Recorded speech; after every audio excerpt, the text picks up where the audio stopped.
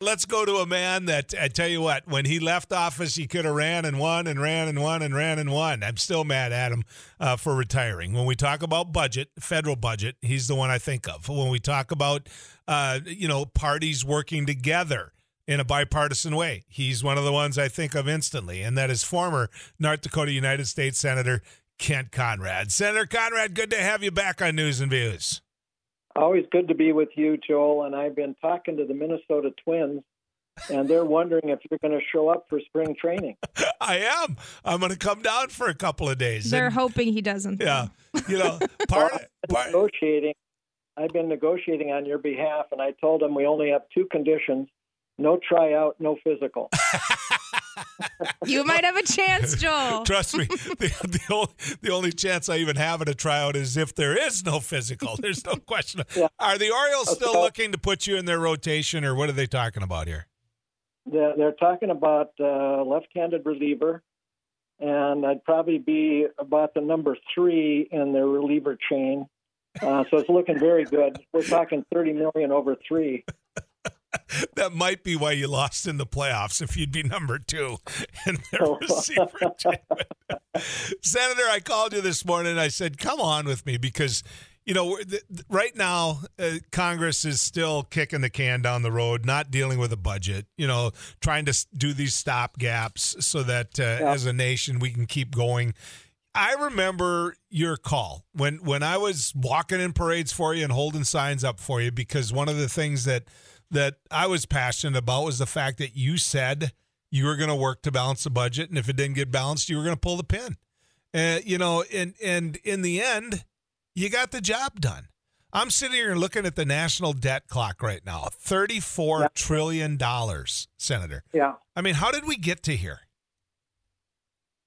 Boy, it's a tortured path. When I was first elected back in 1986, so first year I served was 1987, and I'd said if the deficit weren't dramatically reduced, I wouldn't run again. 6 years later, when I was up, the deficit was a record under George H.W. Bush, $290 billion. And the debt at that time, the total debt, was $4.4 trillion. Now, as you rightly describe, it's $34 trillion. The amazing thing is when we elected Clinton president, he made a budget deal in 1993 that not a single Republican voted for. That budget deal and the follow-on deal 5 years later not only balanced the budget, but had us on a path to entirely pay off the national debt by 2009. But of course, we know what happened. In 2000, George W. Bush was elected. The first thing he did was a massive tax cut in 2001, followed by another massive tax cut in 2003. That, coupled with the increased spending that occurred under his watch and subsequent presidents' watches, ballooned the debt. That's how we got to $34 trillion in debt. And I just want to say, back in 2001, when Bush proposed these massive tax cuts, the head of the Federal Reserve, Alan Greenspan, came to my office and asked me for my advice, because they had a new projection that we were going to pay off the debt by 2009 if we stayed the course. He said, should I support these big Bush tax cuts? I said, no. I said, if you support those big tax cuts, that will unleash the spenders in Congress simultaneously. They'll say, well, if you can do a big tax cut, we can do big spending. And of course, that's exactly what happened. We had the big tax cut that lost revenue. We started on a path of big increases in spending. That combination absolutely ballooned the debt. So Alan Greenspan wrote in his book that he wished he had followed my advice. So it's there for anybody to read who wants to read it. So the hard reality is when Clinton came in, elected in 92, took office in 93, we put together a budget deal that dramatically reduced deficits and debt. In fact, balanced the budget. And there wasn't a single Republican vote Democrats controlled the Senate. Democrats controlled the House. Democrats controlled the White House. We put forward a budget deal that cut spending, that raised revenue, that balanced the budget, and again had us on a course to entirely eliminate the debt by 2009 without a single Republican vote. Now, to be fair, the first budget deal under Clinton was in 93. Then 5 years later, there was a subsequent budget deal. At that time, the Republicans controlled the House, and that was a bipartisan budget deal that finished getting us on a path to paying off the debt. So, and the second budget deal under Clinton, Republicans did participate. So what? But not the go big ahead, Senator. Not the big one in 2001, when not a single Republican voted for that budget deal, either in the House or the Senate. And that did most of the heavy lifting to get us to paying off, to having a balanced budget and have us headed toward paying off the debt. You know, you don't have to do very much research to see that when you give all the tax breaks on the top end, it, number one, doesn't reduce the debt, and it creates such a wide gap, such a huge separation between those individuals of significant means and the middle class in this country. I mean, why is it that that's constantly a fight? You know, I was just giving remarks at an event in Baltimore, Maryland last week, and I did a little research. I found an amazing fact. The 8 wealthiest families in the world have as much wealth as 1/2 of the world population.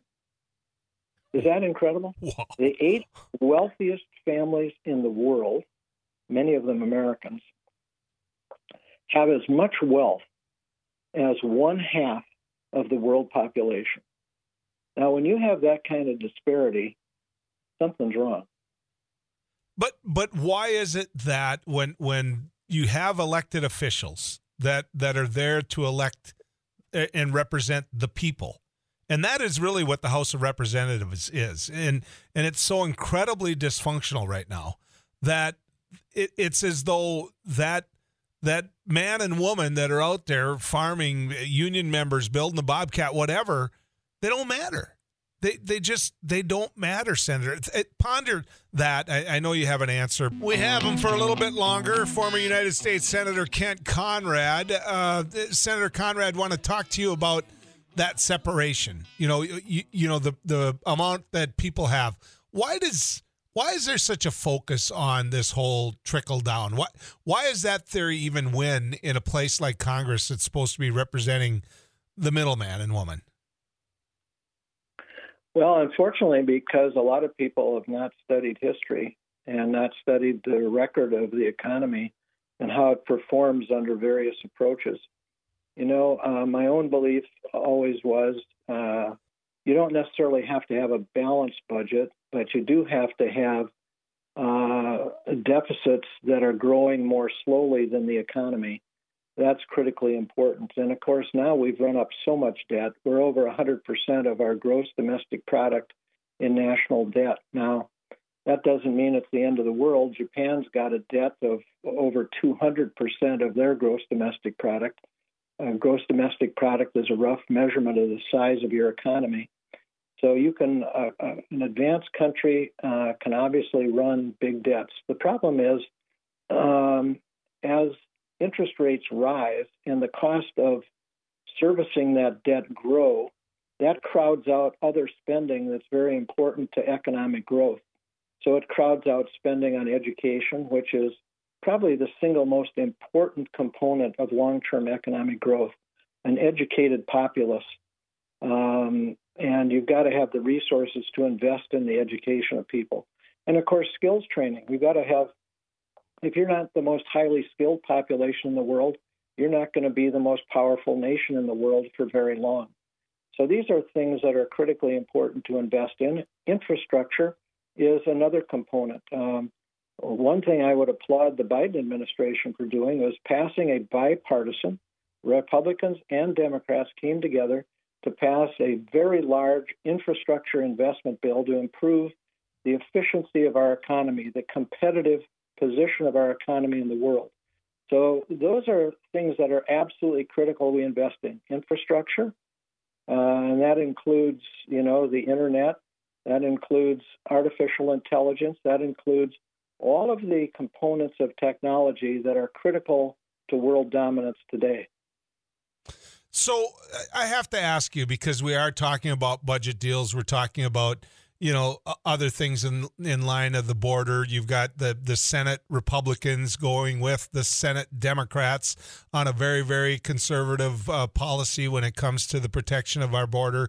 The House Democrats embracing that as well. And the one group that you can't get is the House Republicans. And when you talk about tax policy, when you talk about budgets, when you talk about border policy, it's always the House Republicans. So it begs this question. Do you think the majority party in the House, the Republicans, can govern? Well, no, I don't think they can, because they have a group, the so-called Freedom Caucus, who is extreme in their views and who hold the speaker hostage. They got rid of McCarthy because he made a deal with the Democrats to keep government open. So the problem is one member can have a motion to vacate the chair, and then they have to have a vote by the rules of the House. They have to have a vote on vacating the chair. That's what happened to Speaker McCarthy. So it creates a circumstance that it's ungovernable because any one member can bring that motion. I'd say more than that. In our country, half the people have very little money. The Federal Reserve does a study every year, and they ask if you had to come up with $400 for an emergency car repair, would it be hard for you to do? 40% of the American people say it would be. When they ask the question, how about $1,000 emergency expenditure that was needed to fix something in your home or your car, how many people would have a hard time coming up with $1,000? That's half of the country. So it's no wonder people are angry. And then they see this chaos at the border, which is totally unacceptable. It has to be dealt with. If you can't control your border, you can't control your future. That's just a fact. And it is critically important that they pass measures to dramatically improve border security. The irony, one of the last years I was in the Senate, Democrats and a handful of Republicans passed a border security bill that had, listen to this, we had additional wall construction money. We had a dramatic increase in border patrol. We had a dramatic increase in judges to hear these cases of asylum. We had reform of the asylum laws, which is right now allowing people to just show up at our border and say they're seeking asylum, whether they have any proof that they need asylum or not. I mean, these are things that are just common sense. And it's absolutely essential for the future of our country that we deal with this chaos at the border. It's absolutely essential that we deal with crime. In the major cities in America, there's too much crime. We passed a very tough, one of my earliest years in the Senate, a very tough crime bill. And now they've backed away from that. We are going to have to, it's unfortunate, but you cannot let the criminal element start to create a circumstance in which regular citizens feel unsafe. I mean, this is just common sense. Senator, I enjoy this. We could talk baseball as well. We could visit more, but I appreciate you coming on. Thank you. You bet. Always good to talk. Yep. Senator Kent Conrad, ladies and gentlemen. What did you like? What did you disagree with? I don't care. The phone lines are open. It's pretty simple. You dial 1-800-880-5346. My point is this. It's pretty clear. You've got a border deal that allows no pathway to citizenship, which has been a goal of the Republican Party for a long time, and one that I've spoke to here a number of times. What's happening at our border, as Senator Conrad just said, is inexcusable. It's got to get fixed. Well, there's a bipartisan deal now to get it fixed where the Republicans got the details they want. Why in the world doesn't the House Republicans vote for it? They're the ones that are going to stop this.